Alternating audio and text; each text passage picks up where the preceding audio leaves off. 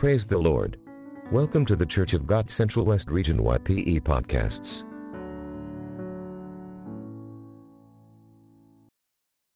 परमेश्वर के नाम की महिमा हो।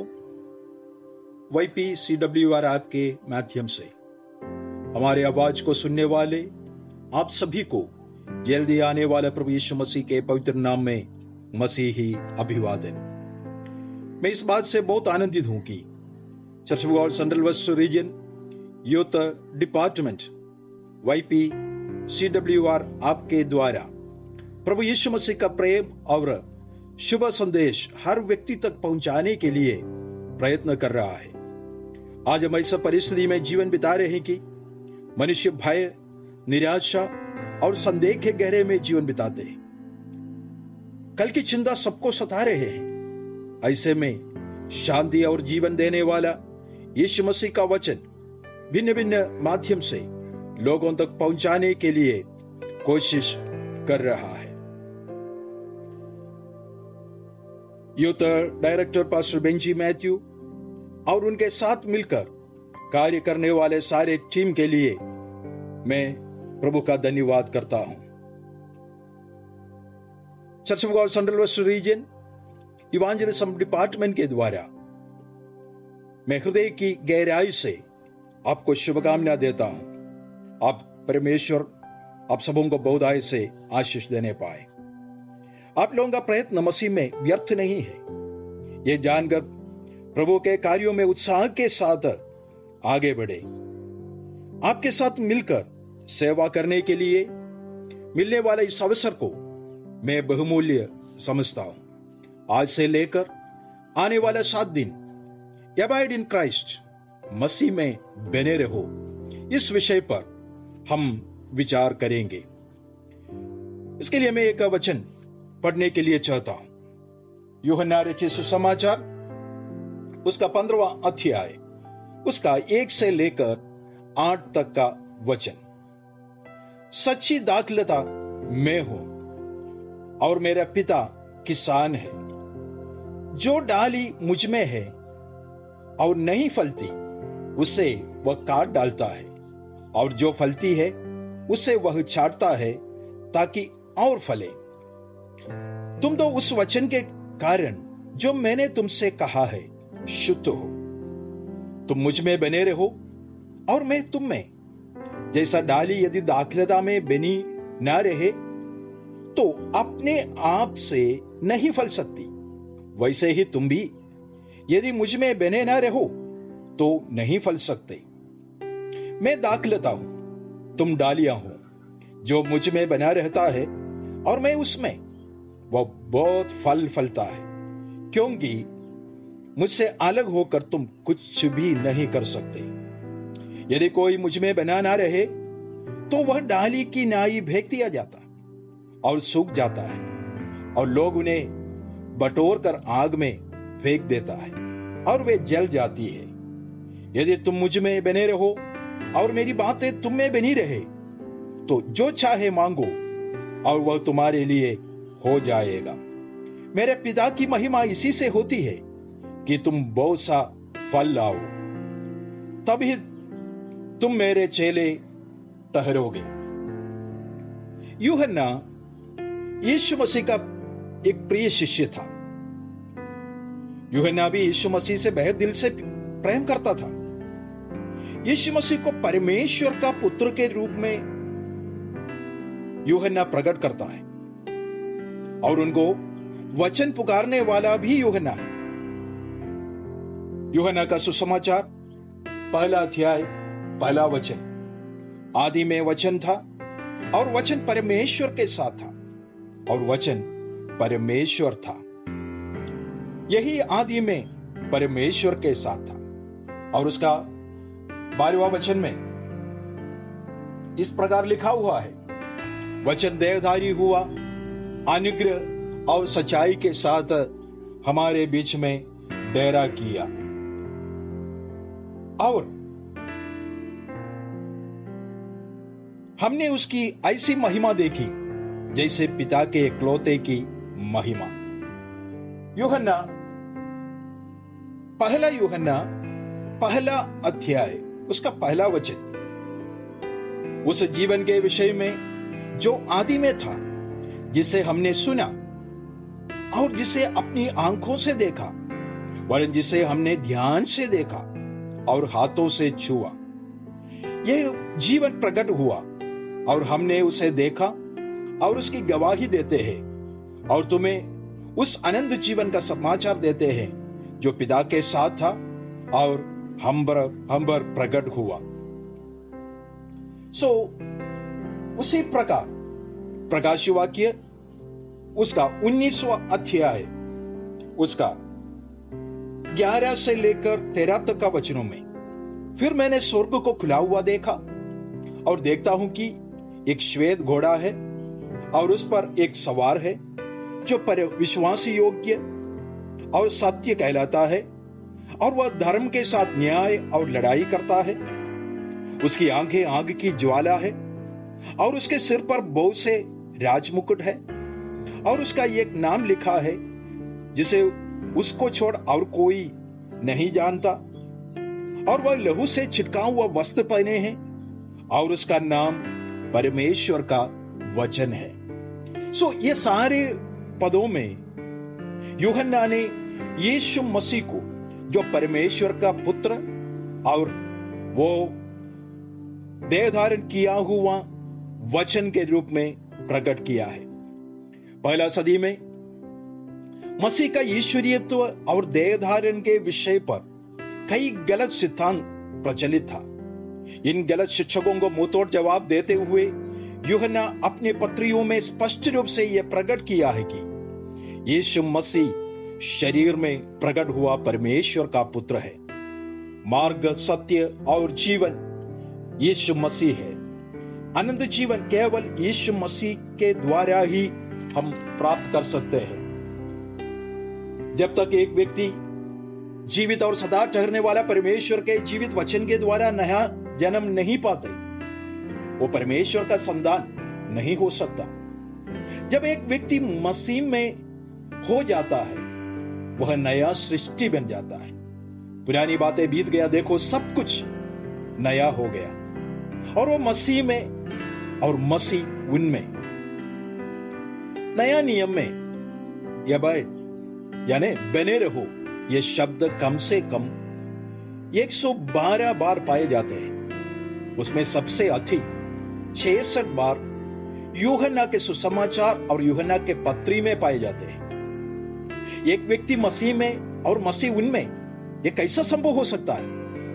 एक छोटा सा उदाहरण के साथ मैं बताने के लिए चाहता हूं। एक लोहार एक लोहे के टुकड़े को आग के भट्टी में डाल देता है।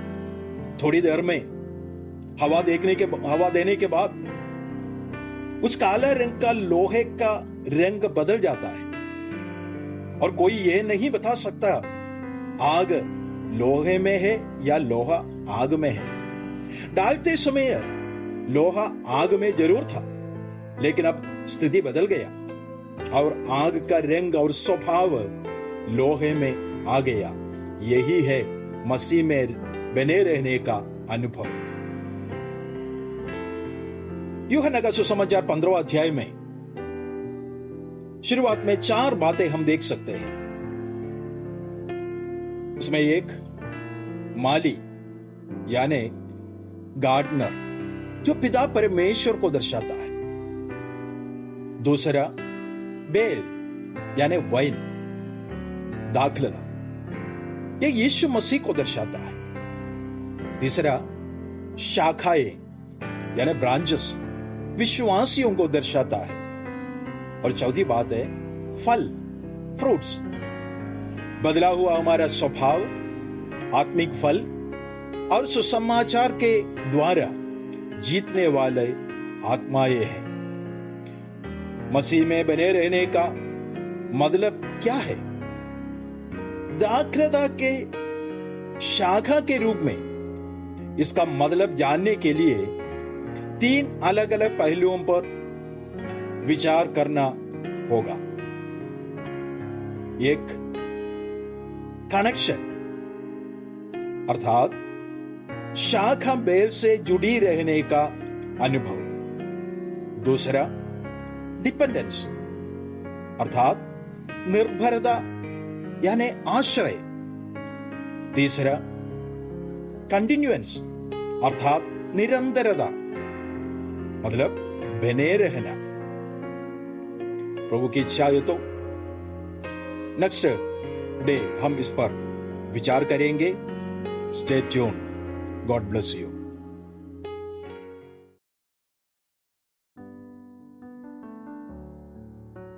Praise the Lord. Welcome to the Church of God Central West Region YPE podcasts.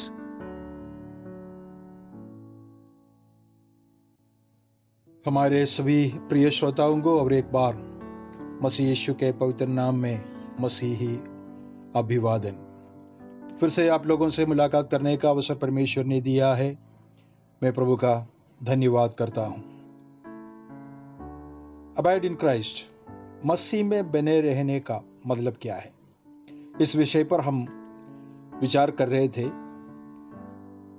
उसके लिए 3 विशेष पहलुओं पर ध्यान देने के लिए हमने कोशिश किया। पहला, शाखा बेल से जुड़ी रहने का जो अनुभव, जिसको हम कनेक्शन बोलते हैं। दूसरा है डिपेंडेंस। तीसरा है कंटिन्यूएंस। आज हम उसी विषय पर थोड़ा विस्तार से विचार करेंगे। दाखलता के शाखा के रूप में हमारा कर्तव्य क्या है। उसमें पहला पहलू है कनेक्शन, अर्थात बेल के साथ जुड़े रहने का या दाखलता के साथ जुड़े रहने वाला अनुभव। जब तक शाखा बेल के साथ जुड़े नहीं रहेंगे, उस शाखा में कोई जीवन नहीं है, कोई फल भी नहीं हो सकता। यीशु ने कहा कि तुम मुझ में बने रहो और मैं तुम में रहूंगा। वैसे ही जैसा कोई शाखा जब तक दाखलता में बनी नहीं रहती, तब तक अपने आप फल नहीं दे सकते, वैसे ही तुम भी तब तक सफल नहीं हो सकते जब तक तुम मुझ में बने नहीं रहेंगी। यह जान लो, जो शाखा दाखलता से जो जुड़ी हो, जो दाखलता मसीह यीशु है, जब तक हम उसके साथ जुड़े रहते हैं, साथ ही साथ शाखा दाखलता के साथ भी जुड़े रहना चाहिए। ध्यान दे, यह कनेक्शन म्यूचुअल है, यानी पारस्परिक। हम उसका पालन करते हैं तो यह हमें रहता है। यदि उनके साथ हमारा कोई संबंध नहीं है तो कोई जीवन भी नहीं है और कोई फल भी नहीं हो सकता। यह कनेक्शन सिर और शरीर का सा एक संबंध है। शरीर जब तक सिर के साथ जुड़ा है, उसमें जीवन है।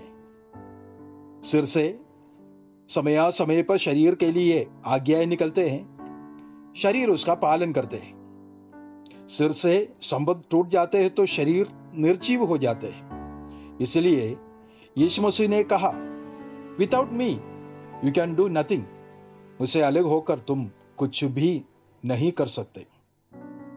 दूसरा पहलू है डिपेंडेंस, आश्रय रखना या निर्भरता में रहना।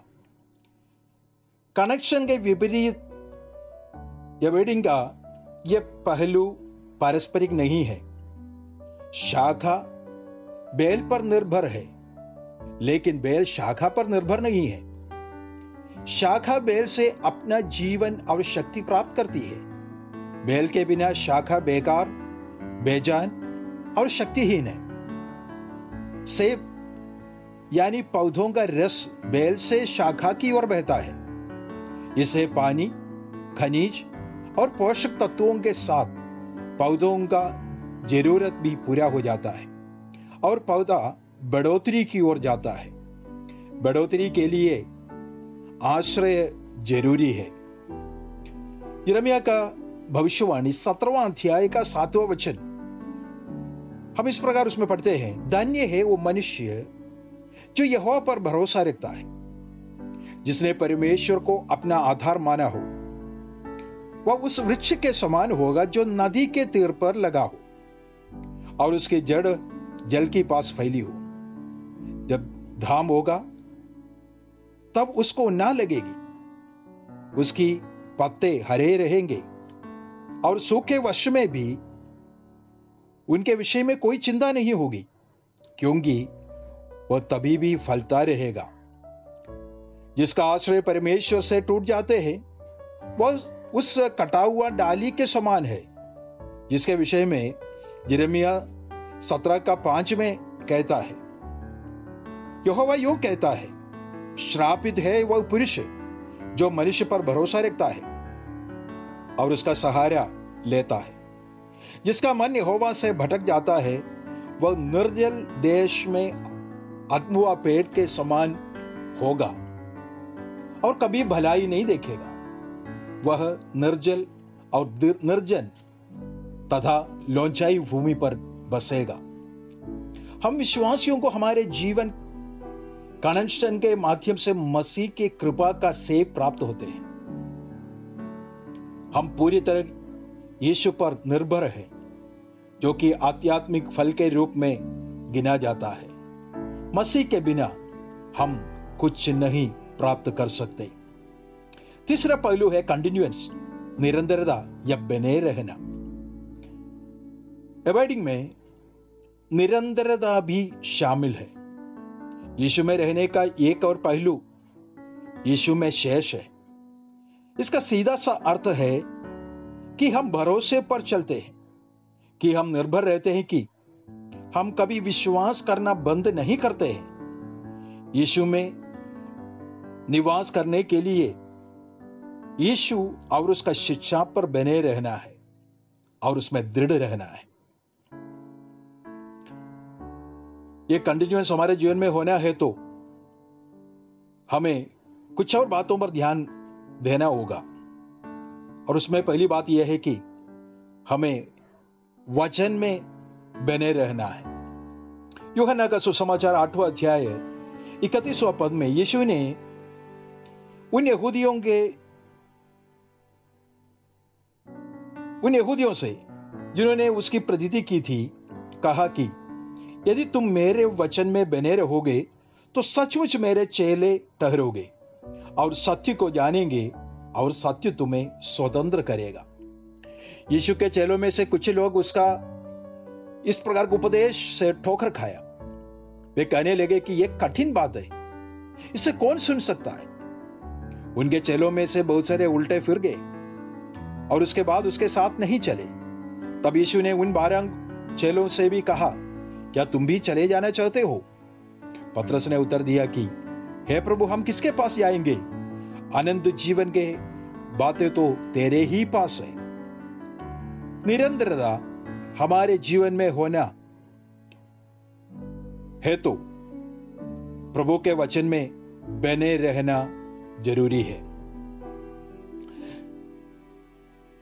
कंटिन्यूएंस के लिए हमें विश्वास में बने रहना है। पहले हमने देखा वचन में बने रहना है, दूसरी बात हमें विश्वास में बने रहना है।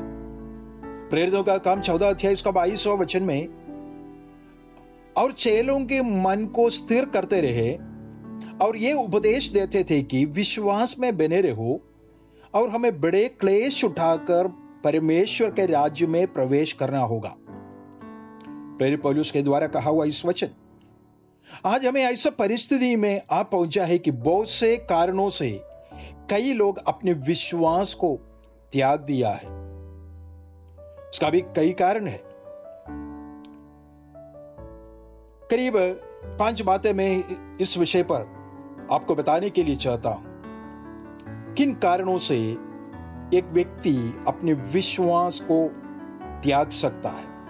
नंबर 1, भरमाने वाले आत्माओं और दुष्ट आत्माओं की शिक्षाओं पर मन लगाने के कारण बहुत से लोग अपने विश्वास को त्यागे हैं। पहला तिमोथियुस का 4:1 में, परंतु आत्मा स्पष्टता से कहता है कि आने वाले समयों में कितने लोग भरमाने वाले आत्माओं और दुष्टात्माओं की शिक्षाओं पर मन लगाकर विश्वास से बह जाएंगे। आज के परिस्थिति में हम जानते हैं बहुत से ऐसी गलत शिक्षाएं, गलत उपदेश और उपदेशक जो बढ़ गए हैं, हमें सावधान रहना होगा। सब कुछ देखो और परखो और जो अच्छा है उसको ही अपनाना है। दूसरी बात है धन का लोभ।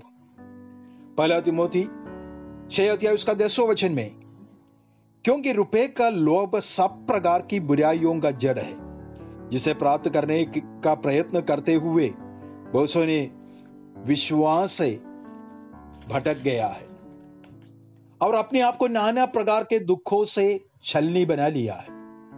तीसरा कारण यह है संसारिक ज्ञान के पीछे भागना।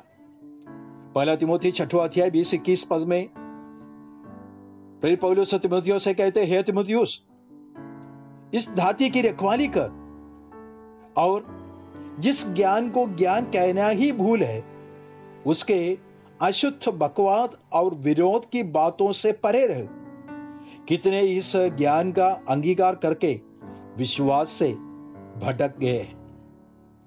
चौथी बात, अपने पहला विश्वास को त्यागने से। पहला तिमोथी 5वां अध्याय उसका 12वां वचन कहता है, उन्होंने अपने पहला विश्वास को छोड़ दिया है, इसलिए वे दोषी ठहराए जाएंगे। यदि हम अपने प्रथम भरोसे पर दृढ़ता से स्थिर रहे तो मसीह के साथ सहभागी है। उस प्रथम विश्वास के बारे में यहूदा कहता है कि उस विश्वास के लिए पूरा यत्न करो जो पवित्र लोगों को एक ही बार सौंपा गया था। पांचवी बात, शुद्ध विवेक खो देने से बहुतों का विश्वासी रूपी जहाज डूब गया है। एक व्यक्ति नया जन्म प्राप्त करते हैं या यीशु मसीह के आज्ञा के अनुसार पानी में पूर्ण मन से विश्वास करके डुबकी बपतिस्मा लेते हैं, तो ये एक शुद्ध विवेक का हकदार बन जाता है। और उस शुद्ध विवेक को यदि कोई खो देता है तो फिर उनका विश्वास की जहाज डूब जाता है। इसलिए हमारे विश्वास को ठेस पहुंचाने वाला हर एक धोखे से अपने आप को बचाते हुए विश्वास की रखवाली और अपने विश्वास की रखवाली करते हुए अपने विश्वास में बने रहने के लिए हम कोशिश करें। निरंतरता हमारे जीवन में होने के लिए वचन में बने रहे, विश्वास में बने रहे। परमेश्वर आपको बहुतायत से आशीष दे।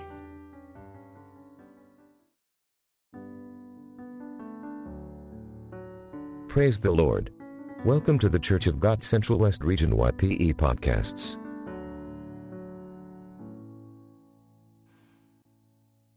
परमेश्वर के नाम की महिमा हो। CWR YP ऐप के द्वारा फिर से आपसे बात करने के लिए जो अवसर परमेश्वर ने दिया है, मैं प्रभु का धन्यवाद करता हूं। हमारे साथ जुड़े रहने और इन वचनों पर ध्यान देने के लिए आपका धन्यवाद करता हूं और आशा करते हैं कि ये वचन की शिक्षा आपके लिए आशीष का कारण बन रहा है। लगातार इन शब्दों को आप सुनिए और ध्यान दीजिए और उसके अनुसार प्रभु की इच्छा के अनुसार आगे बढ़ने के लिए प्रयत्न कीजिए। परमेश्वर आपको बहुतायत से आशीष देने पाए। बीते दिनों में मसीह के साथ जुड़े रहने के लिए, मसीह में बने रहने के लिए हमें क्या करना है, उसके विषय में हम विचार कर रहे थे। उसके लिए 3 बातें हमने आपके साथ बांटा है। सबसे पहली बात यह था कि मसीह के साथ या उस बेल के साथ हमें जुड़े रहना है और उसमें हमें निर्भर रहना है और उसमें निरंतर बने रहना है।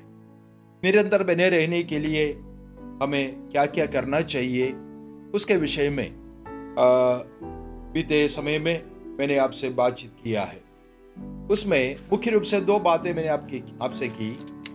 कि पहली बात यह है कि हमें पवित्र वचन में बने रहना है।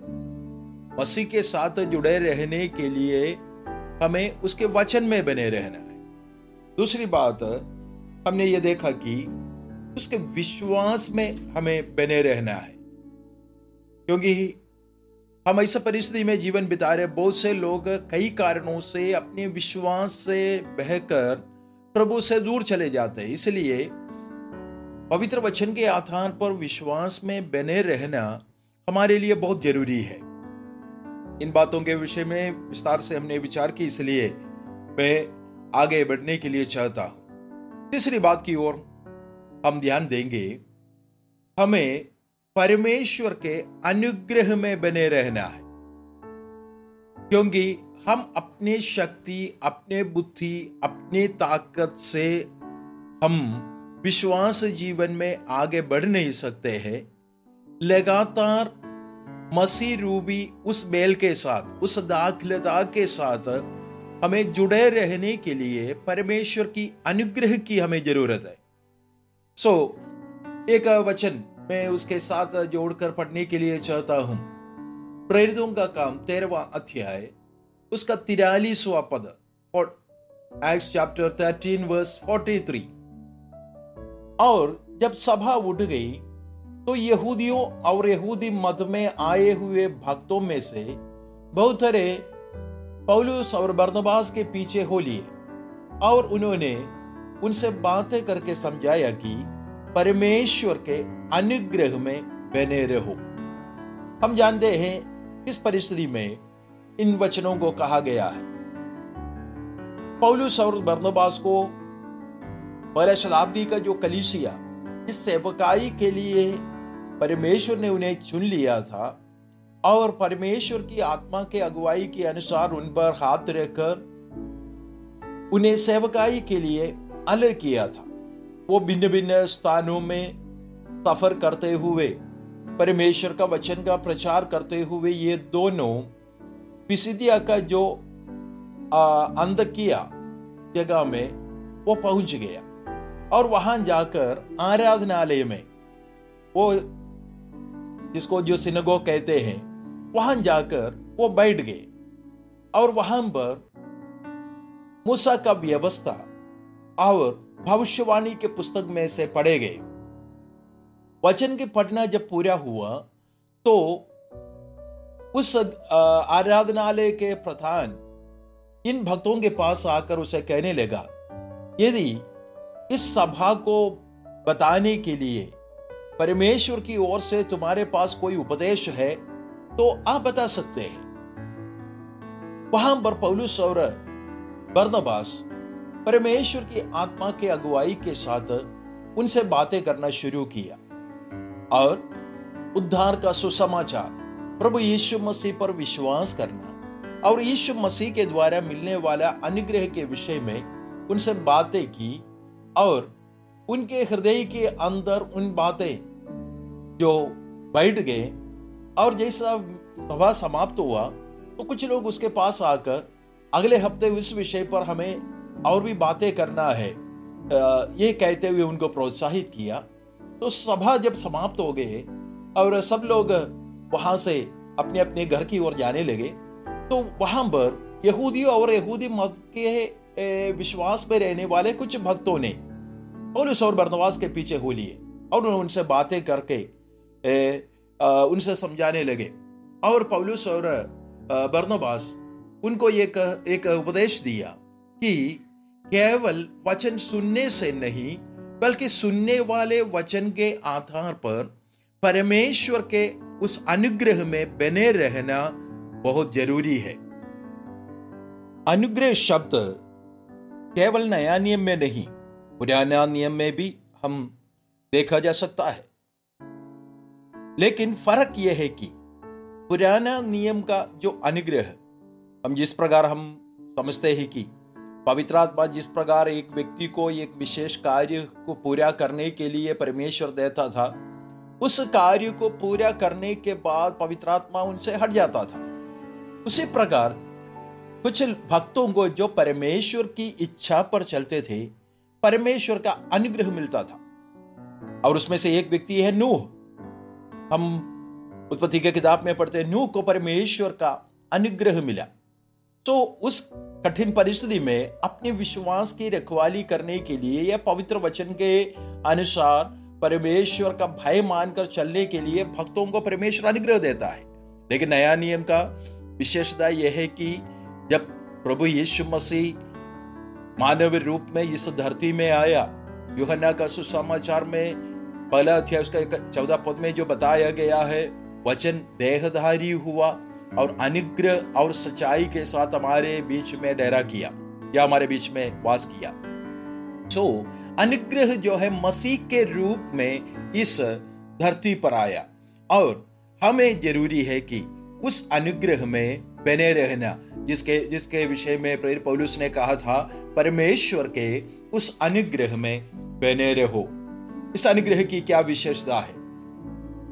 तीतुस का किताब उसका 2 अध्याय उसका 11वां पद जब हम पढ़ते हैं, उसमें ऐसा हम देख सकते हैं, क्योंकि परमेश्वर का अनुग्रह प्रकट है जो सब मनुष्यों के उद्धार का कारण है और हमें चिताता है कि हम अभक्ति और सांसारिक अभिलाषाओं से मन फेर कर इस युग में संयम और धर्म और भक्ति से जीवन बिताए। परमेश्वर का जो अनुग्रह इस धरती पर मसीह यीशु के द्वारा जो प्रकट हुआ, वो केवल एक जाति के लिए या एक समाज के लिए नहीं है। जैसा मसीह के द्वारा मिलने वाला उद्धार और उसके द्वारा मिलने वाला आनंद जीवन सारे जगत के लिए है, उसी प्रकार उसी में बने रहने के लिए जो अनुग्रह हमें दिया है वो सारे लोगों के लिए है, जो सब मनुष्यों के उद्धार का कारण है। और केवल इतना नहीं, हम इस संसार में जीवन बिताते हैं, ये अनुग्रह हमें चिताता है कि अभक्ति और संसारिक अभिलाषाओं से मन फेर कर इस युग में संयम और धर्म और भक्ति के साथ हम जीवन बिताए।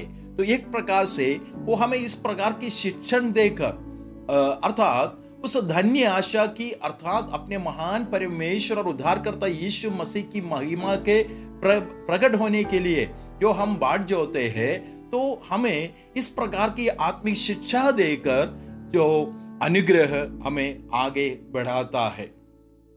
अनुग्रह शब्द बोले तो उसका मतलब क्या है? क्या है अनुग्रह?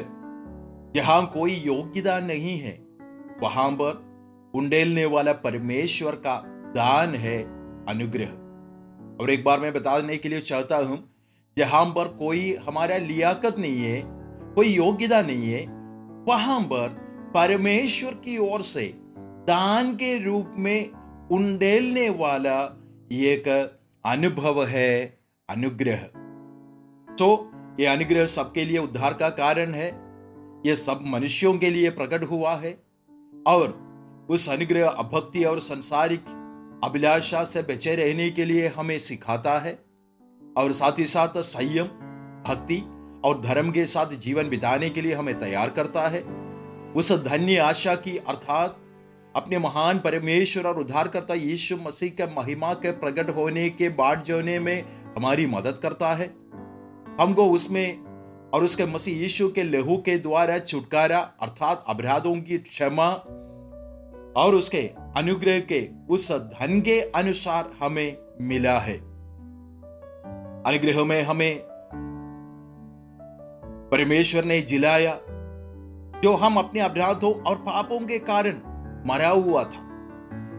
एफिसियों का पत्री 2 अध्याय उसका 5वां वचन से लेकर हम ऐसा पढ़ सकते हैं, जब हम अपराधों के कारण मरे हुए थे तो हमें मसीह के साथ जिलाया, अनुग्रह ही से तुम्हारा उद्धार हुआ है और मसीह यीशु में उसके साथ हमें उठाया और स्वर्गीय स्थानों में उसके साथ बिठाया कि वह अपनी उस कृपा से जो मसीह यीशु में हम पर है, आने वाले समयों में अपने अनुग्रह का असीम धन दिखाए, क्योंकि विश्वास के द्वारा अनुग्रह ही से तुम्हारा उद्धार हुआ है और यह तुम्हारी ओर से नहीं वरन परमेश्वर का दान है। ध्यान दीजिए, हमारा उद्धार यीशु मसीह पर जो विश्वास के द्वारा अनुग्रह ही से हुआ है और यह परमेश्वर का दान है। और ध्यान दीजिए, और ना कर्मों के कारण ऐसा ना हो कि कोई घमंड करे। कोई भी व्यक्ति अपने धन के द्वारा या अपने कर्मों के द्वारा उद्धार नहीं पा सकता। उद्धार केवल ये परमेश्वर पर जो विश्वास है और यीशु मसीह के अनुग्रह के द्वारा ही प्राप्त कर सकता है। और भी बहुत से ऐसी बातें जो हम पवित्र वचन में देख सकते हैं, अनुग्रह में बने रहने से हमें मिलते हैं। अनुग्रह ही से एक व्यक्ति का मेल मिलाप पिता परमेश्वर से हुआ है।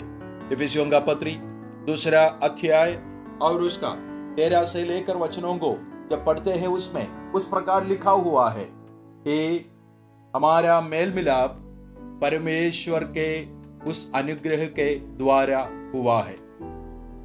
अब तो मसीह यीशु में तुम जो पहले दूर थे, मसीह के लहू के द्वारा निकट हो गए हो, क्योंकि वही हमारा मेल है जिसने दोनों को एक कर लिया और अलग करने वाली दीवार को जो बीच में थी ढा दिया और अपने शरीर में भैर अर्थात उस व्यवस्था जिसकी आज्ञाएं विधियों की रीति पर थी मिटा दिया कि दोनों से अपने में एक नया मनुष्य उत्पन्न करके मेल करा दे। यहां पर हम इस प्रकार पढ़ सकते हैं उसका 16वां पद में, और क्रूस पर वैर को नाश करके इसके द्वारा दोनों को एक देह बनाकर परमेश्वर से मिलाया। हम जानते एक व्यक्ति धर्मी ठहराते हैं, यीशु मसीह के लहू के द्वारा एक व्यक्ति धर्मी हो जाता है। उसको मिलने वाला सबसे बहुमूल्य अनुभव यह है कि वो पिता परमेश्वर के साथ उसको मेल मिलाप प्राप्त होता है। और एक अभक्त को अनुग्रह धर्मी ठहराते हैं। अनुग्रह के द्वारा निर्बल शक्तिमान बन जाता है। यह अनुग्रह मुफ्त में हमें मिलता है। अनुग्रह और सच्चाई यीशु मसीह में प्रकट हुआ है। परमेश्वर की ओर से यह प्राप्त हुआ है। परमेश्वर की इच्छा से हर एक व्यक्ति को दिया जाता है। और ध्यान देने वाली बात, परमेश्वर घमंडियों का विरोध करता है, लेकिन धर्मियों को वो अनुग्रह देता है। हमारी बातें दिन प्रतिदिन की हमारी जो बातचीत पवित्र वचन कहता है वो सलोनी और अनुग्रह सहित होना चाहिए। पाप करेगा तो अनुग्रह नष्ट हो सकता है। अनुग्रह से मिला हुआ आशीषों का गिनती बड़ा है। हमारा बुलाहट, उद्धार, अनुग्रह से मिलने वाला महिमा का धन, परमेश्वर और उसके लोगों के साथ सहभागिता, परमेश्वर का प्रेम, आत्मिक उन्नति, परमेश्वर का सामर्थ, छुटकारा और उससे बढ़कर स्वर्ग प्रवेश भी अनुग्रह से प्राप्त होता है। इसलिए हमें अपने जीवन में उस बेल के साथ या उस दाखलता जो मसीह यीशु है उसके साथ निरंतर उसके अनुग्रह में बने रहना है।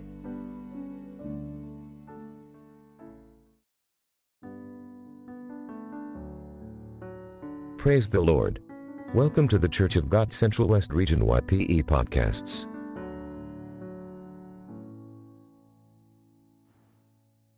परमेश्वर की स्तुति हो। हमारे सभी श्रोताओं को मसीह यीशु के पवित्र नाम में मसीही अभिवादन। परमेश्वर का जीवित, सदा ठहरने वाले और स्वर्ग में हमेशा स्थिर पवित्र वचन के साथ आपके पास आने के लिए जो अवसर परमेश्वर ने हमें दिया है उसके लिए मैं प्रभु का धन्यवाद करता हूं। लगातार हमारे साथ जुड़े रहने के लिए आपका शुक्रिया। फिर भी पूरे मन लगाकर आने वाले समयों में भी परमेश्वर के जीवित वचन की ओर हम अपना कान लगाए, अपने हृदय को हम एकाग्रित करें और उस वचन के अनुसार जीवन बिताने के लिए हम प्रयत्न करें, क्योंकि पवित्र वचन ऐसा कहता है कि धन्य है वो जो इस भविष्यवाणी की वचन को पढ़ते हैं और जो सुनते हैं और इसमें लिखी हुई बातों को मानते हैं, क्योंकि समय निकट आया है। हाँ प्रियो, ऐसा एक परिस्थिति से होकर हम गुजर रहे हैं। परमेश्वर का वचन का महत्व इस समय अधिक है। जो वचन सुनने के लिए परमेश्वर जो हमें अवसर देता है, उसको कभी भी हम निरादर ना करें, अनाकानी ना करें, उसकी अवहेलना ना करें, बल्कि उस वचन पर विश्वास करके आगे बढ़ने के लिए कोशिश करें। बीते समयों में मसीह में बने रहने के लिए हमें क्या करना है, हम लगातार विचार करते आया है। निरंतर मसीह के साथ बने रहने के लिए हमें और भी कुछ बातों को करना है, जिसके विषय में इससे पहले मैं आपसे बातचीत किया है। खास करके 3 बातें आपके सामने मैंने रखा। वचन में बने रहो, विश्वास में बने रहो और परमेश्वर के अनुग्रह में बने रहो। आज और एक विषय को आपके सामने लाने के लिए मैं चाहता हूं, वो है सुसमाचार की आशा में बने रहना है। सुसमाचार के आशा में बने रहना है। कुलोसियों का पत्री 1 अध्याय उसका 23वां वचन, यदि तुम विश्वास के नींव पर दृढ़ बने रहो और उस सुसमाचार की आशा को जिसे तुमने सुना है ना छोड़ो, जिसका प्रचार आकाश के नीचे की सारी सृष्टि में किया गया है, जिसका मैं पौलुस सेवक बना। यहां पर प्रेरित पौलुस एक और विषय पर जोर डाला है, वो है यदि तुम विश्वास के नींव में दृढ़ रहते हो तो साथ ही साथ सुसमाचार की उस आशा में बने रहो। हम जानते हैं ये कहने वाला पौलुस, एक समय वो इतना विश्वास नहीं करता था, वो सुसमाचार का विरोधी था, क्रूस का बैरी था और एक अभक्त के रूप में यहूदी धर्म के अनुसार तो वो बड़ा जलन के साथ वो अपने कार्य करता था। लेकिन विश्वास की नजरों से हम देखा जाए, सुसमाचार की नजरों से हम देखा जाए, तो वो एक मसीह विरोधी था, मसीह को सताने वाले था। लेकिन उस स्थिति में वो कलीसिया को नाश करने, विश्वासियों को पीड़ित करने, उन्हें धमकाने और कैद खाने में बंद करने और किसी भी रीति से इस मसीह के सुसमाचार को दुनिया से मिटाने के लिए कोशिश करने वाले उस पौलुस को प्रभु यीशु मसीह स्वयं महिमा में उसके पास उतरकर प्यार से उसे नाम लेकर उसे पुकारकर एक नया जीवन दे दिया। उस महिमा में अनुभव उनके जीवन को बदल डाला। जब वो मसीह को सता ही रहे थे, उस समय उसे हे शाऊल करके उसे पुकारा, तो उस आवाज को उन्होंने पहचान लिया। उन्होंने जान लिया कि यह कोई मानुष्य की आवाज नहीं है, ये एक ईश्वरीय आवाज। और जो ज्योति उसके चारों तरफ चमका है वो सूरज का रोशनी नहीं है, वो परमेश्वर की महिमा है। वो पहचान लिया और इसलिए वो पूछता है कि तू कौन है प्रभु? यीशु ने जवाब दिया, मैं मसीह हूं जिसको तू सता रहा है। उस समय से लेकर वो अपना जीवन उस प्रभु के लिए समर्पित किया और वो सुसमाचार का एक प्रचारक बना। पौलुस अपने आखिरी क्षण तक, जब से उसने मसीह को ग्रहण किया, उस समय से लेकर अपने आखिरी क्षण तक वो सुसमाचार प्रचार करता रहा, यही जानकर कि परमेश्वर सबसे प्रेम करते हुए ये भेद सब पर प्रकट की, ताकि जो कोई यीशु मसीह पर विश्वास करते हैं वह कोई भी नाश ना हो। साथ ही साथ जिन पर परमेश्वर ने यह प्रकट करना चाहा कि उन्हें ज्ञान हो कि अन्य जातियों में उस भेद की महिमा का मूल्य क्या है, और वह यही है कि मसीह जो महिमा की आशा है तुम में रहता है। हाँ प्रियो, सुसमाचार की आशा में बने रहने वाले व्यक्ति को मिलने वाला जो आशा है वो महिमा की आशा है। पहला तिमोथी पहला अध्याय उसका पहला वचन में पौलुस कहता है कि वह इसलिए प्रेरित और सुसमाचार का प्रचारक बना जो हमारा उद्धारकर्ता परमेश्वर और हमारी आशा का स्थान मसीह यीशु की इच्छा से है। हमारी आशा स्वयं यीशु मसीह है। एक समय पौलुस में यह आशा नहीं था, लेकिन जब से उसने मसीह को पहचान लिया, आत्मा के द्वारा उन्हें मसीह को पहचाना, उस समय से उनका आशा स्वयं यीशु मसीह बन गया है। तो ध्यान दीजिए, हमारी आशा स्वयं यीशु मसीह है। जो कोई यीशु मसीह पर विश्वास करता है उसको मिलने वाला आशा महिमामय आशा है। दूसरा थिस्सलुनी उसका दूसरा अध्याय का 16वां पद में लिखा है कि हमारा प्रभु यीशु मसीह आप भी हमारा पिता परमेश्वर जिसने हमसे प्रेम रखा और अनुग्रह से अनंत शांति और उत्तम आशा दी है, तुम्हारे मनों में शांति दे और तुम्हें हर एक अच्छे कामों और वचन में दृढ़ करे। सुसमाचार की आशा में बने रहने वाले व्यक्ति को परमेश्वर उनके मनों में शांति देता है और अच्छे काम के लिए वचन के अनुसार उन्हें दृढ़ करता है। जो मसीह में आशा रखता है उसका आशा कभी भी टूट नहीं जाते। सुसमाचार से जो आशा प्राप्त होती है वह उस जीवित परमेश्वर पर है जो सब मनुष्यों का उद्धार करता है।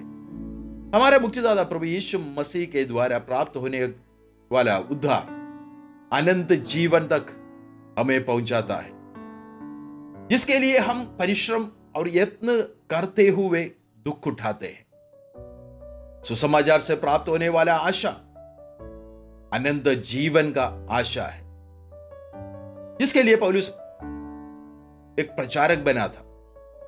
प्रियो, तीसरी बात मैं आपको बताने के लिए चाहता हूं कि सुसमाचार से प्राप्त होने वाले आशा अनंत जीवन का आशा है। अनंत जीवन का आशा है। तीतुस का किताब पहला अध्याय उसका पहला दूसरा वचन को हम पढ़ते हैं।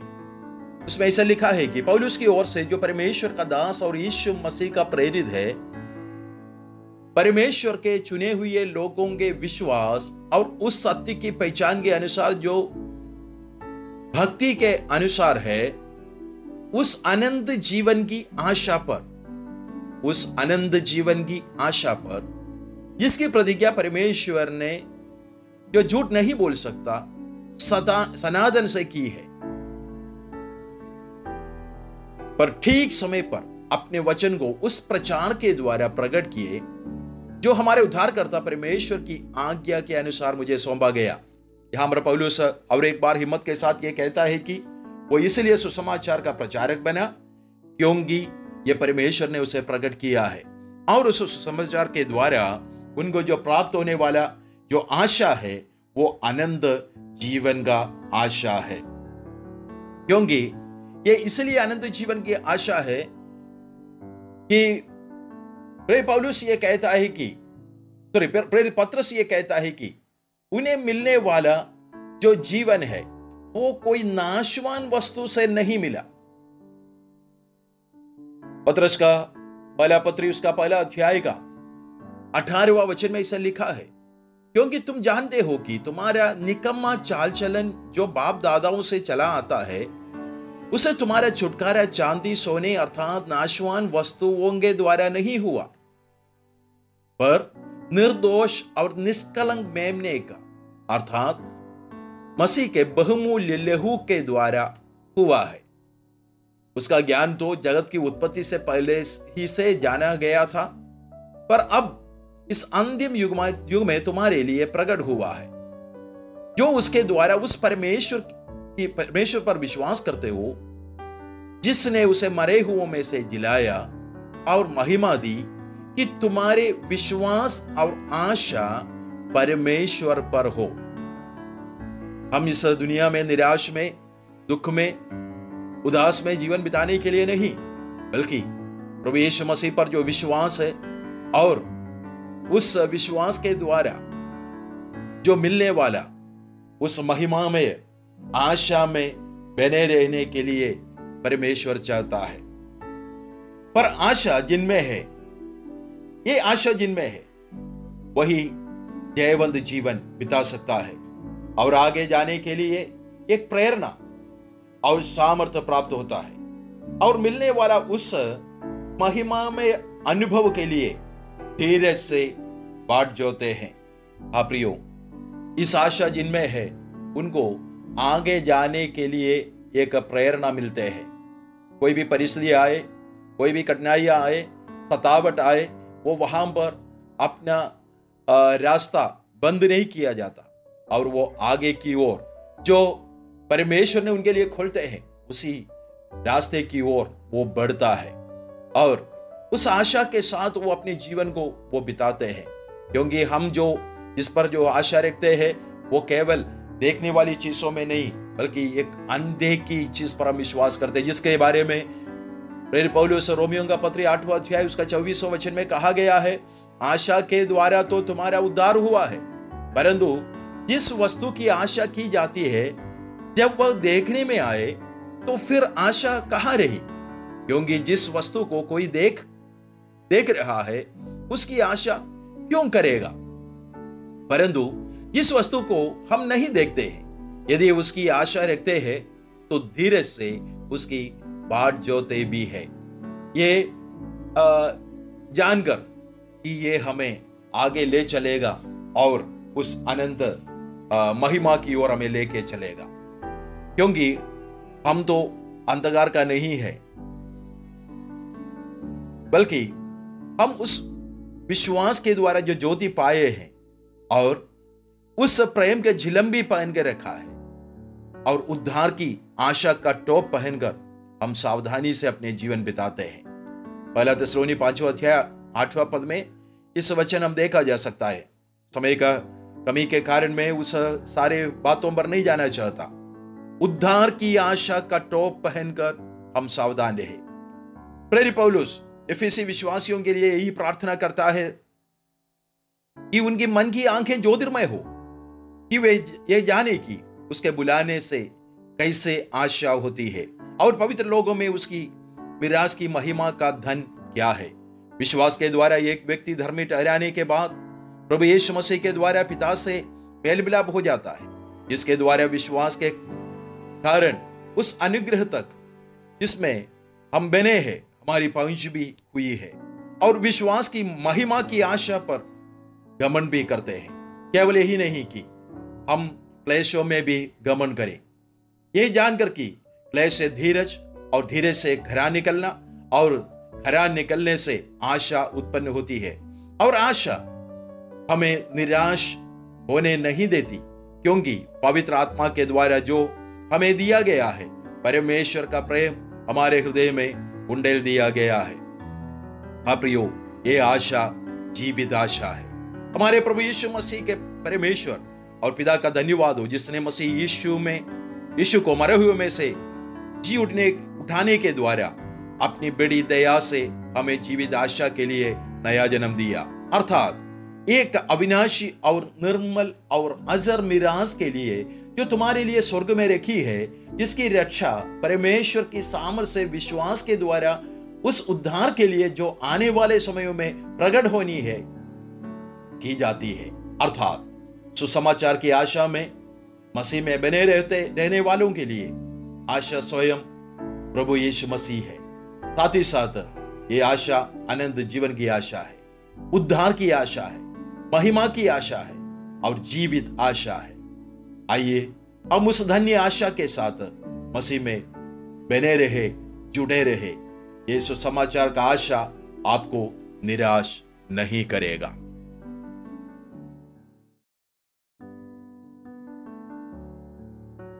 Praise the Lord. Welcome to the Church of God Central West Region YPE podcasts.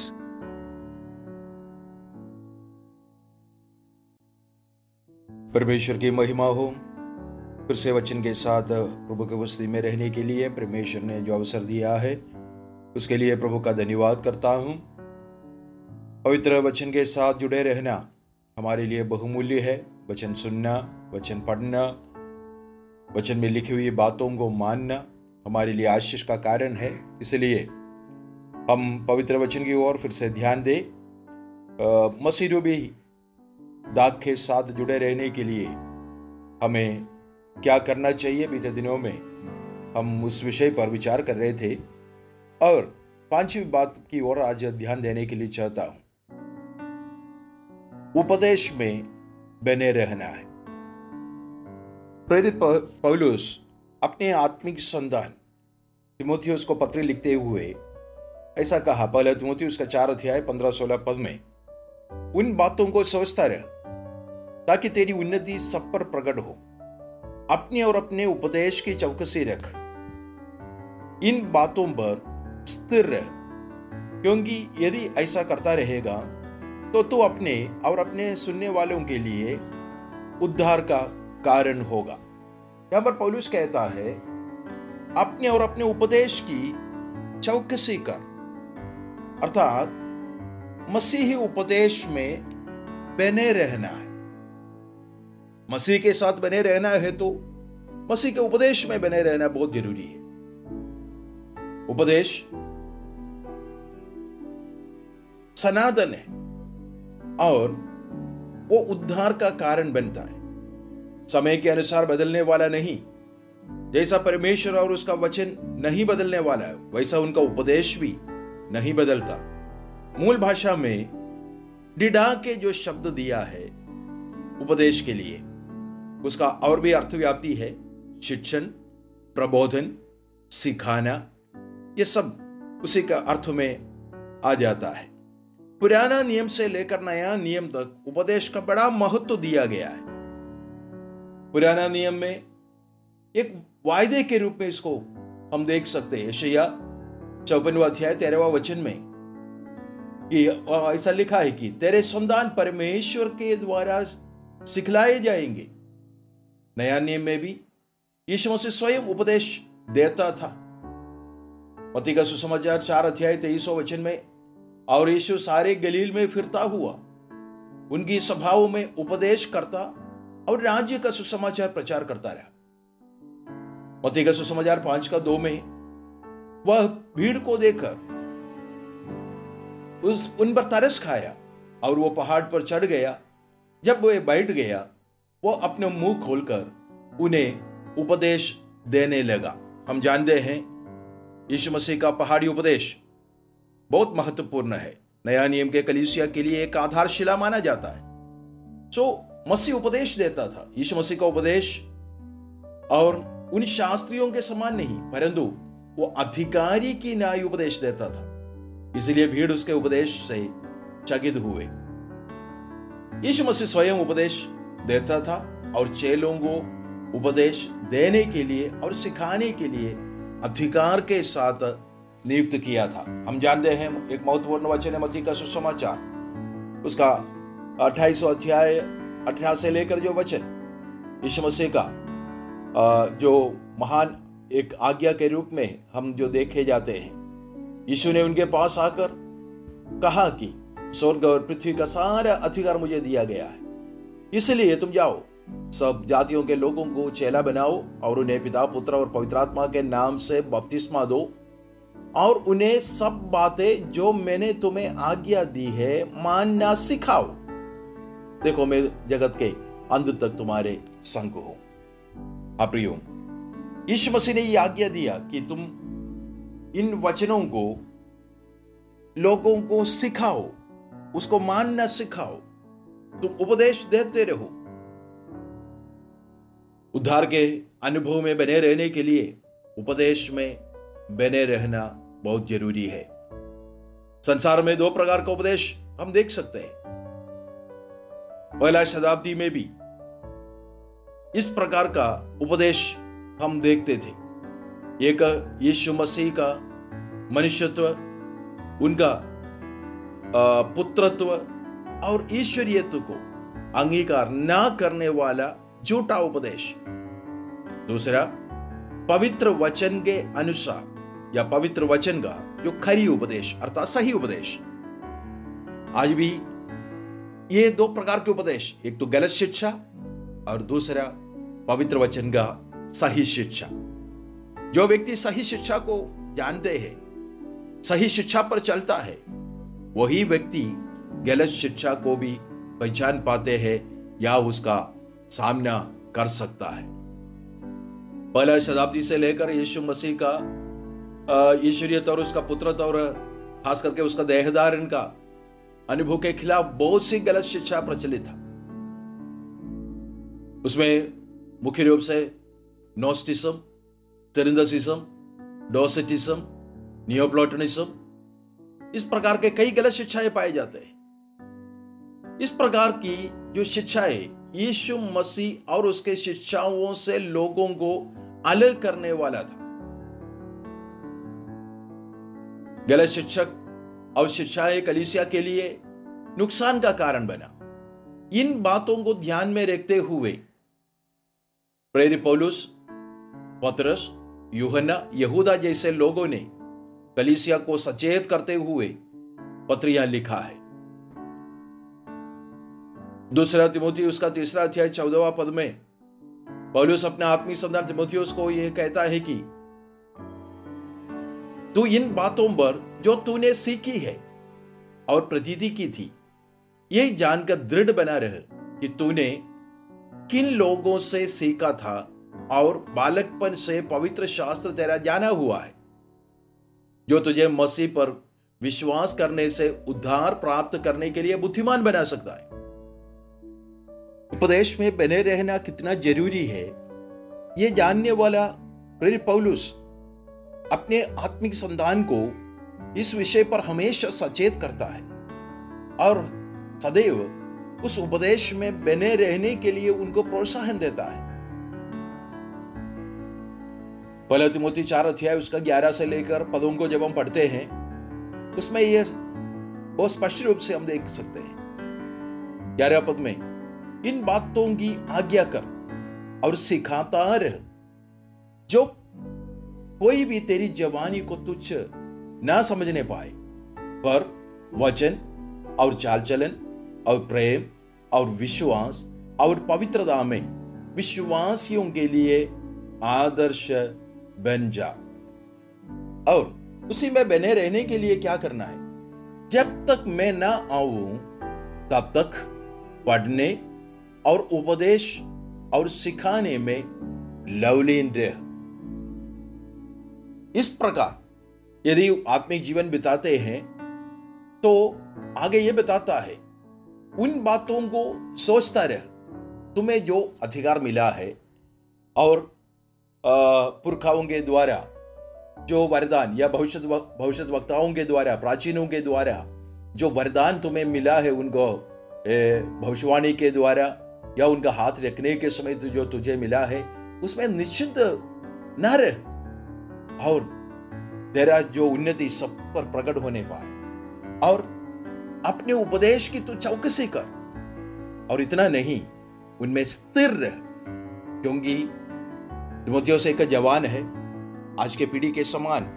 खास करके इस वाईपी आपके द्वारा जितने लोग इस वचन को जो सीख रहे हैं, सुन रहे हैं, उनके लिए मेरा भी यही सलाह है कि एक पवित्र आत्मिक जीवन बिताने के लिए हमें परमेश्वर के वचन को लगातार मनन करना, वचन की सही या खरी शिक्षा पर बने रहना बहुत जरूरी है। जब हम उससे अलग हो जाते हैं तो हमारा रास्ता भटक सकता है, हम गलत रास्ते की ओर जा सकता है, गलत शिक्षा की ओर आप जा सकते हैं। इसलिए कहता है कि जब तक मैं तेरे पास ना आऊं तब तक तो पढ़ने में और उपदेश देने में और उपदेश के अनुसार चलने में और सिखाने में तो लवलीन रह, मतलब तो उस पर पूरा ध्यान, तेरा ध्यान पूरा उसी पर केंद्रित कर। मेरे प्रियो, एक जयवंत मसीह जीवन बिताने के लिए, पवित्र जीवन बिताने के लिए, विश्वास योग्य जीवन बिताने के लिए, कोई भी हमारे जवानी को तुच्छ ना जानने पाए, हम बहुत से लोगों के लिए एक आदर्शमय जीवन बिताने के लिए, खास करके आज के जो पीढ़ी जो मलिन होकर जो परमेश्वर का भय ना रखते हुए जो बिगड़ जाता है, उन पीढ़ियों के बीच में जो इस वचन को सुनने वाले, इस वचन के अनुसार अपने जीवन को तैयार करने वाले लोग दूसरों के लिए एक आदर्श बनकर उनको सही शिक्षा देने वाला बन जाए, उसके लिए आपको भी जैसा तीमुथियुस के लिए पौलुस ने लिखा उसी प्रकार आपको परमेश्वर के उस पवित्र वचन के अनुसार खरी शिक्षा पर बने रहना बहुत जरूरी है, बहुत जरूरी है।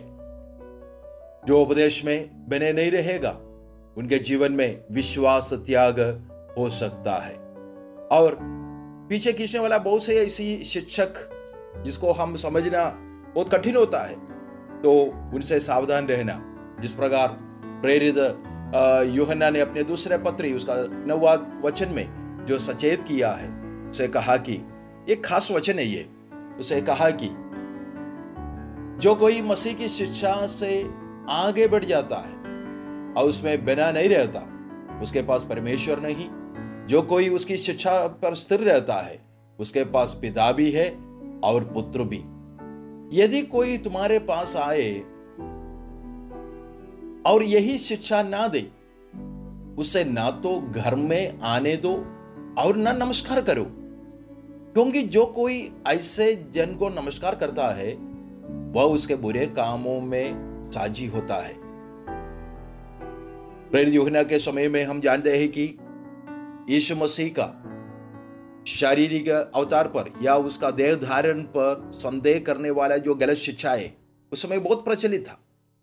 ऐसे शिक्षाओं को लेकर जो साधारण विश्वासी जिसमें वचन का जो मजबूती नहीं है, उन्हीं लोगों को किसी भी रीति से उस विश्वास से भड़काने के लिए या उसको अलग करने के लिए गलत शिक्षाएं लेकर लोग आते थे। शुरू में तो यह समझ में नहीं आता था, इसलिए यूहन्ना कहता है जो मसीह यीशु शरीर में प्रकट हुआ परमेश्वर का पुत्र है, ये विश्वास ना करने वाला कोई तेरे पास आते हैं, तुम्हारे पास आते हैं, तो उन्हें ना अपने घर में प्रवेश करने देना और ना उनको नमस्कार करना।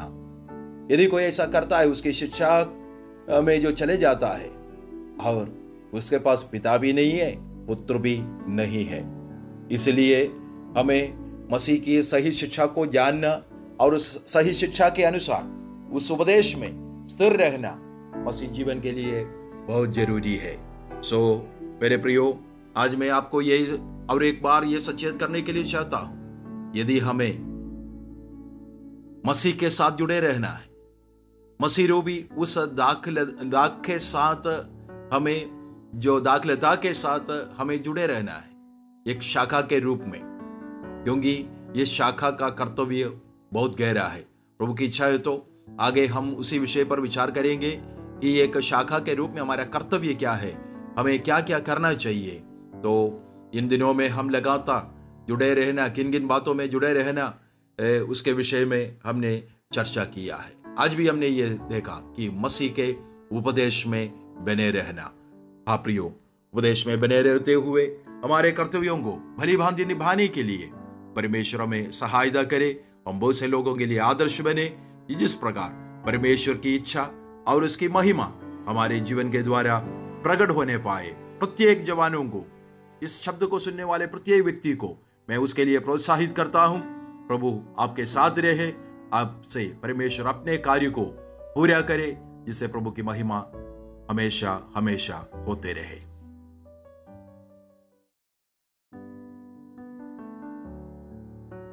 Praise the Lord. Welcome to the Church of God Central West Region YPE podcasts.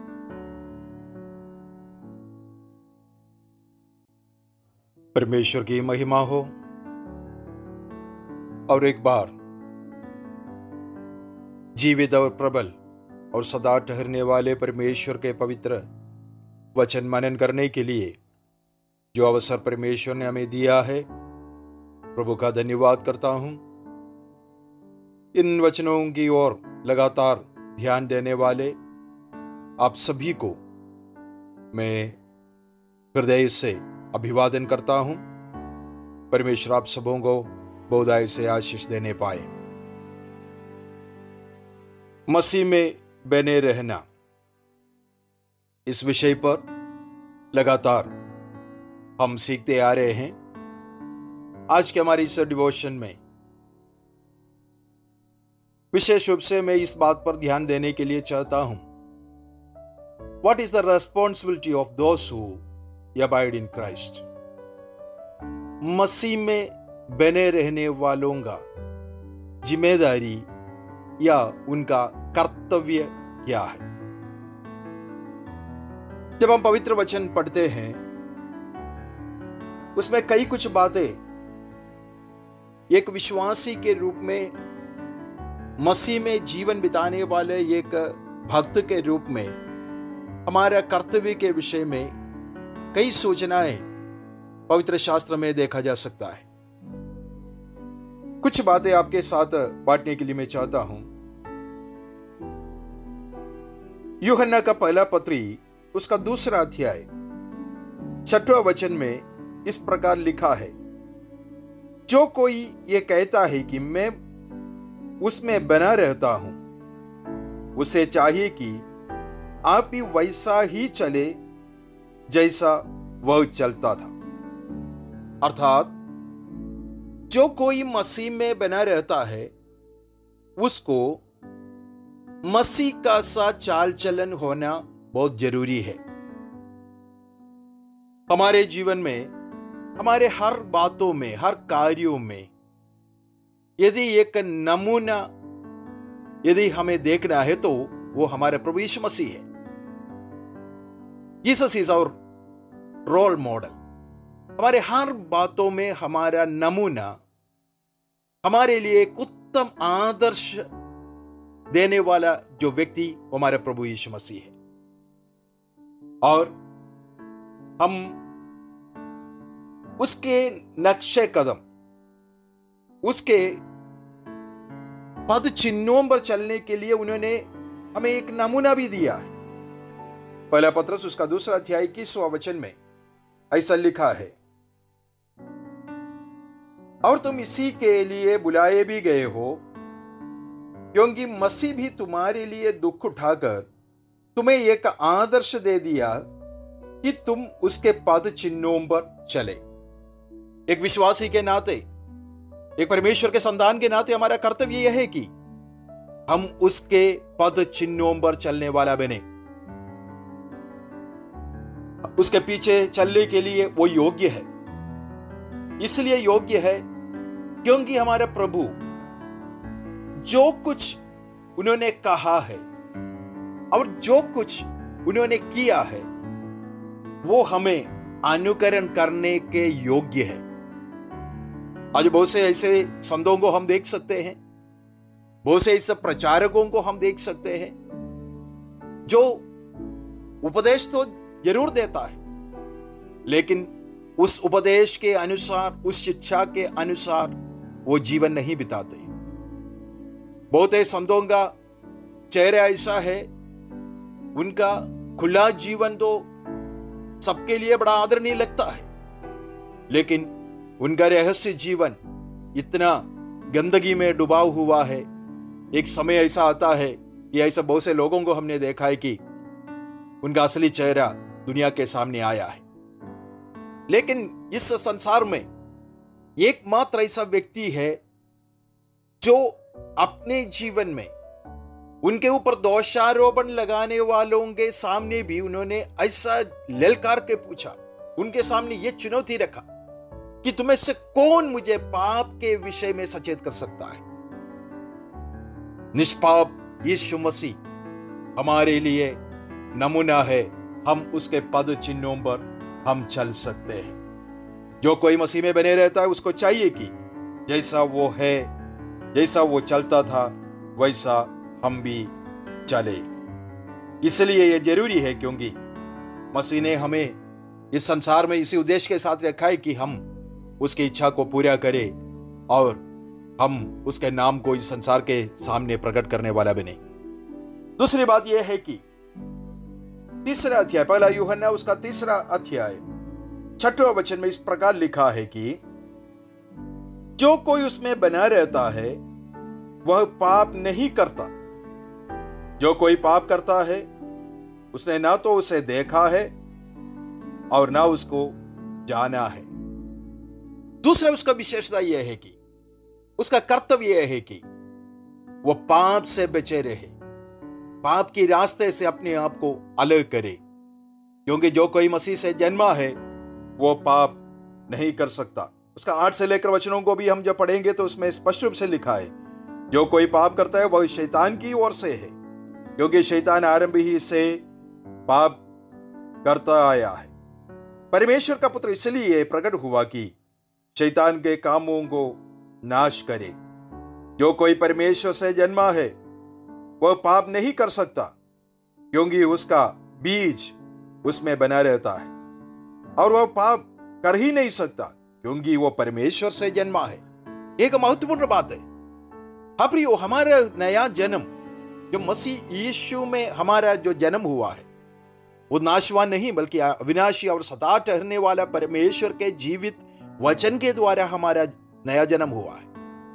इसका मतलब यह है कि नया जन्म पाया हुआ एक व्यक्ति अपने उस नया जन्म के अनुभव में अंत तक, प्राण देने तक उनको बने रहना है, क्योंकि वचन स्पष्ट रूप से कहता है कि जो कोई उससे जन्मा है वो पाप नहीं करता, वो पाप कर ही नहीं सकता, क्योंकि परमेश्वर का बीज अर्थात परमेश्वर का जीवित वचन उसके अंदर बना रहता है, इसलिए वो पाप कर ही नहीं सकता।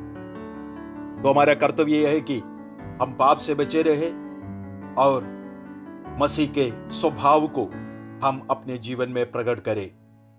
तीसरी बात यह है कि पहला यूहन्ना 3 अध्याय उसका 24वां वचन में यह लिखा है कि जो कोई उसकी आज्ञाओं को मानता है वह उसमें और वह उनमें बना रहता है, और इसी रीति से अर्थात उस आत्मा से जो उसने हमें दिया है हम जानते हैं कि वह हम में बना रहता है। हाँ प्रियो, जो मसीह में बने रहता है उनका तीसरा कर्तव्य यह है कि वो उसकी आज्ञाओं का पालन करे, उसके आज्ञाओं के अनुसार चले। यीशु ने कहा, जो कोई मुझसे प्रेम करता है वो मेरे आज्ञाओं को मानता है। संसार के सामने, हमारे चारों तरफ रहने वाले लोगों के सामने जब हम अपने जीवन बिताते हैं, हम कहते हैं कि हम मसीह के संतान हैं, परमेश्वर के बच्चे हैं। हमारा कर्तव्य यह है कि हम मसीह ने जो आज्ञा दिया है उस आज्ञाओं का पालन करें, उस आज्ञाओं के अनुसार हम चले, और देखने वालों को यह पता चले कि हाँ, ये सचमुच में परमेश्वर का वचन के अनुसार चलने वाला है। इससे हमारे अंदर भी ये हिम्मत मिलता है कि जैसे प्रभु ने कहा, मुझे केवल प्रभु प्रभु कहने वाला नहीं, बल्कि जो पिता ने मुझे भेजा है उस पिता के इच्छाओं को, उसकी आज्ञाओं को जो मानेगा वो ही स्वर्ग राज्य में प्रवेश करेगा।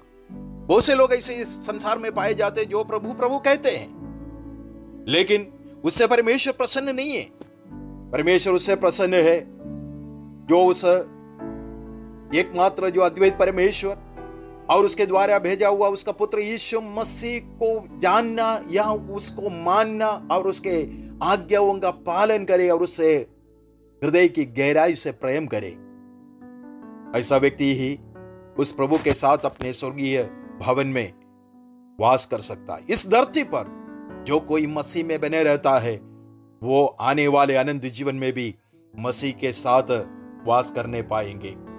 और चौथा हमारा कर्तव्य यह है कि हम उसके वचन में बने रहे। जैसा यूहन्ना का सुसमाचार 8वां अध्याय उसका 31वां वचन में हमने जो पढ़ा था, यदि तुम मेरे वचन में बने रहो तो सारे संसार ये जानेंगे कि तुम मेरे चेले हैं। मसीह के जो चेले हैं, हमारे जीवन के द्वारा, हमारे आचरण के द्वारा, हमारे बातचीत के द्वारा हमें इस संसार में प्रकट करना है कि हम मसीह में बने रहता है और हम मसीह के संतान हैं, हम मसीह के चेले हैं। चेलों का कर्तव्य है कि यदि हम वचन के द्वारा, उसके आज्ञाओं का पालन करने के द्वारा हम मसीह का चेला बना है, तो हमारे जीवन को एक आदर्श बनाकर दूसरों के सामने प्रस्तुत करें, ताकि हमारे जीवन को देखने वाले, हमारे शब्दों को सुनने वाले, हमारे समीप आने वाले यीशु मसीह का प्रेम को और यीशु मसीह के स्वभाव को पहचानने पाए, और जिससे परमेश्वर की महिमा करे, और वो भी प्रभु यीशु मसीह का संतान बनने पाए। यदि हम उसका वचन में बने रहे तो हम उसके चेला कहलाए जाएंगे। और पहला यूहन्ना 2 अध्याय उसका 10वां वचन में ऐसा लिखा है कि जैसा वो ज्योति के हैं वैसा हम भी ज्योति में बने रहे तो हमें पिता के साथ सहभागिता है। और पिता के साथ यदि हमारी सहभागिता है तो ये महत्वपूर्ण बात यह है कि जैसा हम पिता से प्रेम करते हैं, हम एक दूसरे से भी हम प्रेम करते हैं। प्रभु में बने रहने वाले लोगों के लिए और प्रभु के संतान हुए लोगों के जीवन में यह बहुत जरूरी है, वो एक दूसरे से प्रेम करें। 14 हमारा कर्तव्य यह है कि हम एक दूसरे से प्रेम करें। पहला यूहन्ना उसका 5वां अध्याय उसका पहला वचन में यह लिखा है, जिसका यह विश्वास है कि यीशु ही मसीह है जो परमेश्वर से उत्पन्न हुआ है, और जो कोई उत्पन्न करने वाले से प्रेम रखता है वह उससे भी प्रेम रखता है जो उससे उत्पन्न हुआ है। हमारा 5वां कर्तव्य यह है कि जो उसके ज्योति में हम बने रहते हैं और मसीह से हम जन्मा है, तो हमारा यही जिम्मेदारी बनता है कि जैसा हमें जन्म देने वाला परमेश्वर से प्रेम करता है, उसी प्रकार जितने उससे जन्मा है उससे भी प्रेम करे, क्योंकि परमेश्वर प्रेम है। उसके उस प्रेम का स्वभाव अपने जीवन में प्रकट करने के लिए परमेश्वर ने हमें चुनकर इस धरती पर रखा है। हम जानते हैं परमेश्वर ने सारे जगत से प्रेम करते हुए अपने पुत्र यीशु मसीह को इस धरती पर भेजा। इसलिए भेजा ताकि जो कोई उस पर विश्वास करे वो कोई भी नष्ट ना हो, कोई भी नाश ना हो, परंतु उसके द्वारा आनंद जीवन पाए। और यीशु मसीह ने भी हमसे प्रेम करते हुए अपना जीवन, उसका प्राण हमारे लिए दे दिया। काल्वरी क्रूस पर उन्होंने अपने आखिरी बूंद लहू तक हमारे लिए बहाया, जिससे हम ये देखा, जिससे हमारे सामने ये प्रकट हुआ कि जैसा उसने हमसे प्रेम किया है। हाँ प्रियो, हमारा भी कर्तव्य है, जैसा पिता ने हमसे प्रेम किया, जैसा पुत्र यीशु मसीह ने अपने जान देकर हमसे प्रेम किया, उसी प्रकार हम परमेश्वर से प्रेम करें, और जितना जो परमेश्वर से जन्मा है उससे भी प्रेम करें, ताकि हम भी मसीह के द्वारा वायदा किया हुआ उस आनंद जीवन का हम हकदार बने।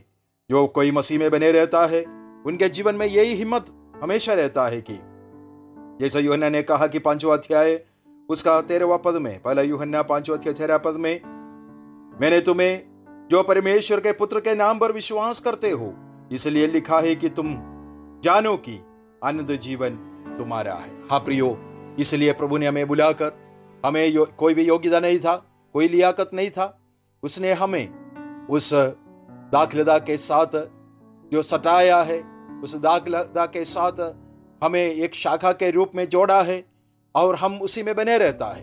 तो हमारा यही हिम्मत बनता है कि उसके द्वारा वायदा किया हुआ आनंद जीवन का हम हकदार बनेंगे। आइए हम अपने आप को उसके लिए प्रभु के हाथ में समर्पण करें और मसीह में लगातार हम बने रहे। हमारे कर्तव्य जो प्रभु ने हमें दिया है, प्रत्येक रिस्पॉन्सिबिलिटी को निभाते हुए मसीह के नाम को हम इस धरती के लोगों के बीच में, हमारे आसपास में रहने वाले लोगों के बीच में, हमारे साथ काम करने वाले लोगों के बीच में, और जो कोई हमारे संपर्क में आते हैं उनके सामने हम इस प्रेम को प्रकट करें, इस स्वभाव को प्रकट करें, ताकि वो भी प्रभु को पहचानने पाए और उसका संतान बनकर आनंद जीवन का हकदार बने। परमेश्वर हमको आशीष देवे।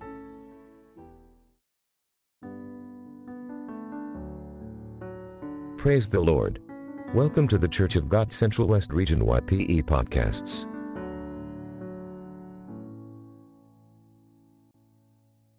परमेश्वर के पवित्र नाम की स्तुति हो। हमें सुनने वाले सभी प्रियजनों को जल्दी आने वाला प्रभु यीशु मसीह के पवित्र नाम में और एक बार मसीही वंदना पेश करता हूं। मसीह में बने रहो, इस विषय को लेकर लगातार 6 दिन आप लोगों के साथ बात करने का अवसर परमेश्वर ने हमें दिया, और इस विषय के जो 7वीं सेशन में हम इसका आखिरी भाग को समझने का कोशिश करेंगे। आज विशेष रूप से इस बात पर मैं विचार करने के लिए चाहता हूं कि Why should we abide in Christ? हम मसीह में क्यों बने रहना है? मुख्य रूप से 4 बात पर ध्यान देने के लिए मैं चाहता हूं, और उसमें सबसे पहली बात यह है कि इस फर्स्ट सेशन में हमने जिस वचन को जो पढ़ा था, यूहन्ना का सुसमाचार 15वां अध्याय उसका 4 और 5 पद। तुम मुझ में बने रहो और मैं तुम में। जैसे डाली यदि दाखलता में बनी ना रहे तो अपने आप से नहीं फल सकती, वैसे ही तुम भी यदि मुझ में बने ना रहो तो नहीं फल सकते। मैं दाखलता हूं, तुम डालियां हो। जो मुझ में बना रहता है और मैं उसमें, वो बहुत फल फलता है, क्योंकि मुझसे अलग होकर तुम कुछ भी नहीं कर सकते। तो इस वचन में हम खासकर ये देखते हैं कि जो कोई मसीह में बने रहते हैं उनका जीवन फलवंत हो जाते हैं। परमेश्वर इसलिए हमें चुना है, जिस प्रकार यूहन्ना का सुसमाचार उसका 15वां अध्याय 16वां वचन में हम इस प्रकार पढ़ सकते हैं, तुमने मुझे नहीं चुना परंतु मैंने तुम्हें चुना है और तुम्हें ठहराया ताकि तुम जाकर फल लाओ और तुम्हारा फल बना रहे, कि तुम मेरे नाम से जो कुछ पिता से मांगो वो तुम्हें दे। इस वचन से यह प्रकट होता है कि परमेश्वर ने हमें इसलिए चुना, परमेश्वर ने हमें इसलिए नियुक्त किया, मसीह रूपी उस बेल के साथ या दाखलता के साथ हमें जोड़ दिया, ताकि हमारे जीवन फलवंत हो। एक वृक्ष का पहचान उसका फल से होता है, उसी प्रकार एक विश्वासी का पहचान पत्र है उनसे निकलने वाला फल। और हमें कैसा फल देना चाहिए, किस प्रकार का फल परमेश्वर हमसे चाहता है। उत्पत्ति का किताब 1 अध्याय उसका 11वां वचन में इस पर लिखा है, फिर परमेश्वर ने कहा, पृथ्वी से हरी घास तथा बीज वाले छोटे छोटे पेड़ और फलदायी वृक्ष भी, जिनके बीज उन्हीं में एक एक की जाति के अनुसार होते हैं, पृथ्वी पर से उगे। और वैसा ही हो गया। तो पृथ्वी से हरी घास और छोटे छोटे पेड़ जिनमें अपनी अपनी जाति के अनुसार बीज होता है, और फलदायी वृक्ष जिनके बीज एक एक की जाति के अनुसार उनमें होते हैं, उगे। और परमेश्वर ने देखा कि अच्छा है। तो परमेश्वर ने जो भी वृक्ष को इस धरती से जो उगाया है, वो उस वृक्ष में फल हो, और खासकर उस फल के अंदर बीज हो। इसका मतलब केवल वो एक बार फल देकर समाप्त होने वाला अनुभव नहीं, बल्कि उसके अंदर का जो बीज के द्वारा उस वृक्ष का एक रिप्रोडक्शन हो, फिर से उस पीढ़ी बनाए रखे।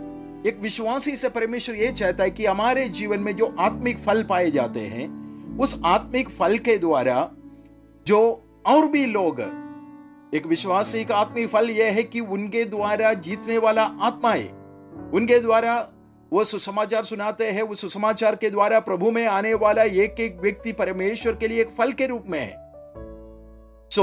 हमारा कर्तव्य यह है कि हम जो दूसरे को जन्म देने वाला हो, केवल हम सुसमाचार सुना, हम उद्धार पाया, हम प्रभु में आ गया, हम मसीह के साथ जुड़ गया, लेकिन वही समाप्त नहीं होना है, बल्कि मसीह में जुड़े रहते हुए हमें परमेश्वर जो इच्छा रखने वाला उस फल को हम देने वाला होना चाहिए, और वो फल में बीज भी हो, मतलब हम दूसरे को जन्म देने वाला होना चाहिए। और दूसरी बात यह है कि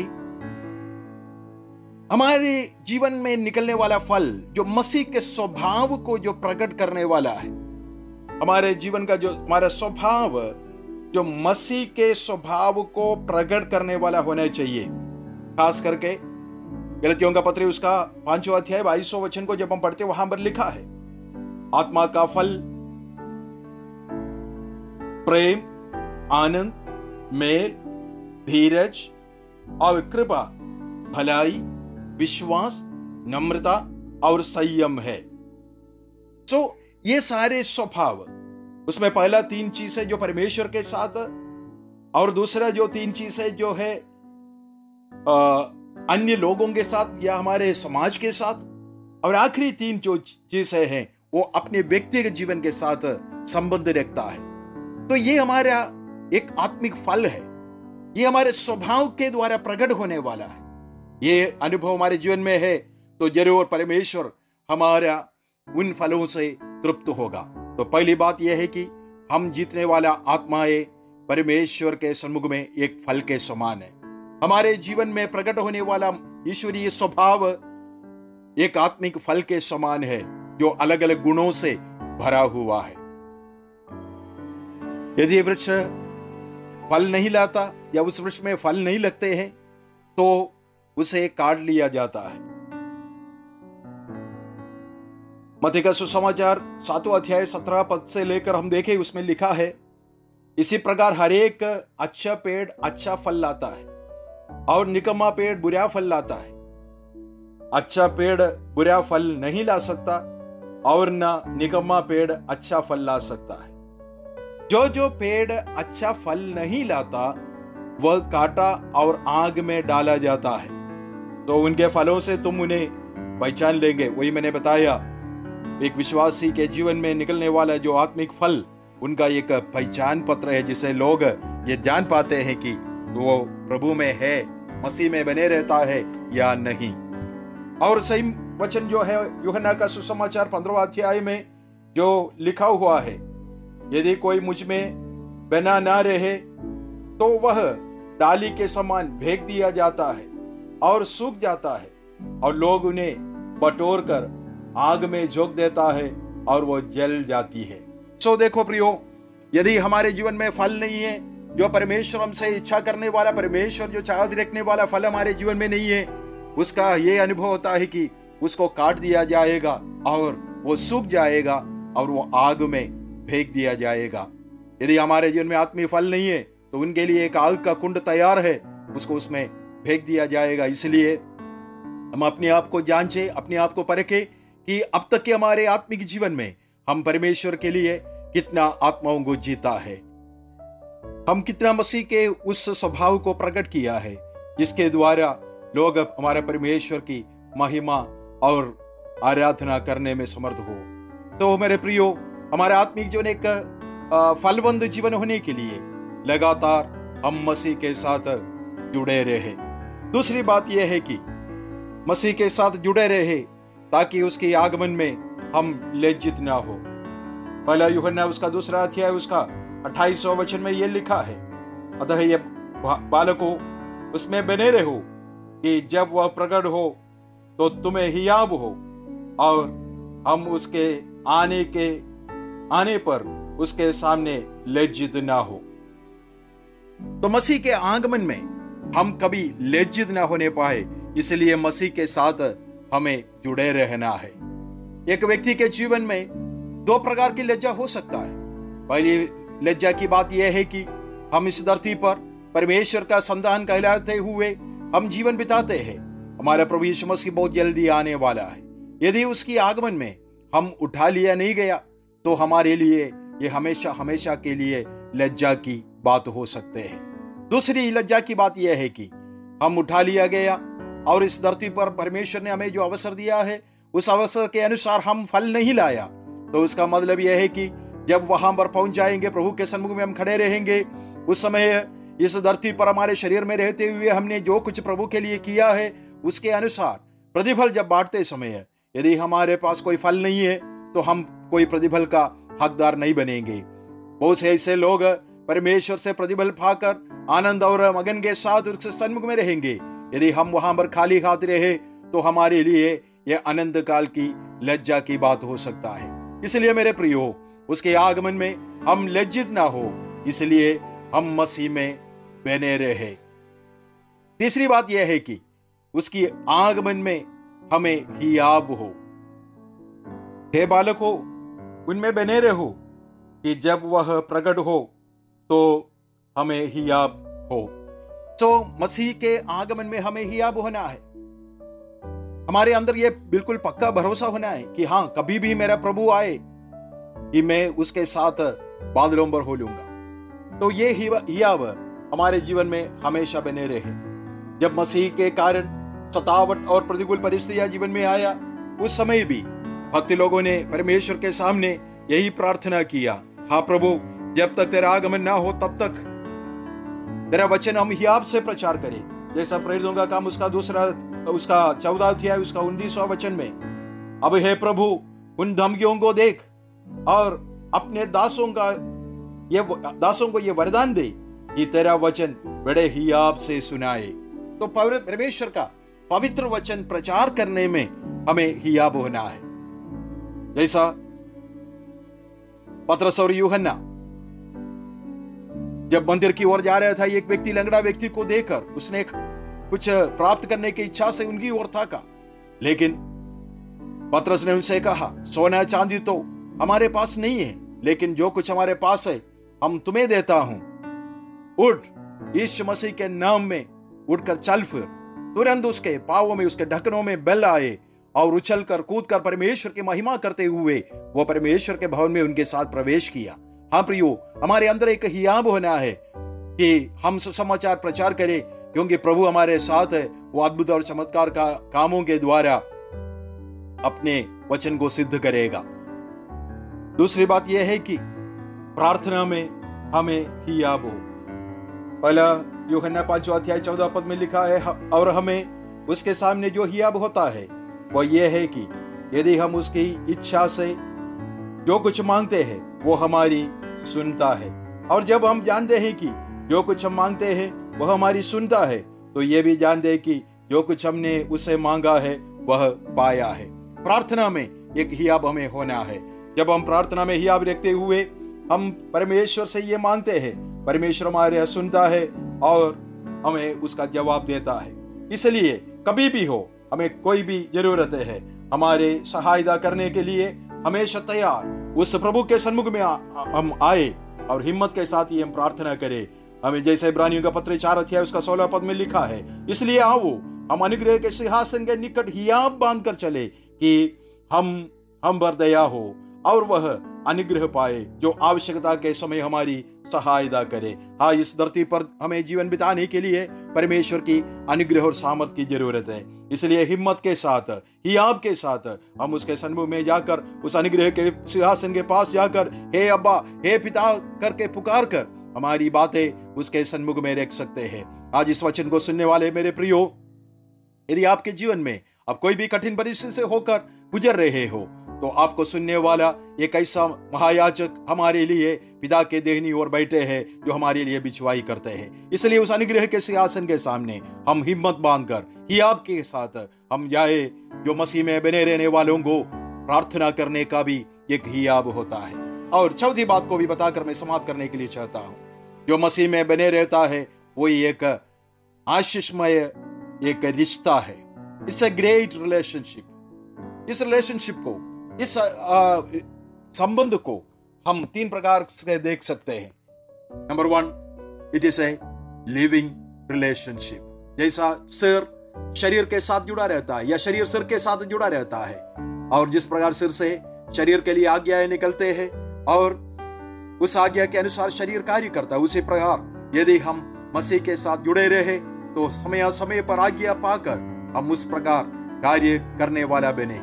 और यदि सिर के साथ हमारे संबंध किसी भी रीति से उसमें बाधाएं आए तो शरीर निर्जीव हो सकता है। इसलिए लगातार हम मसीह में बने रहे, उसकी इच्छा से हम कार्य करें।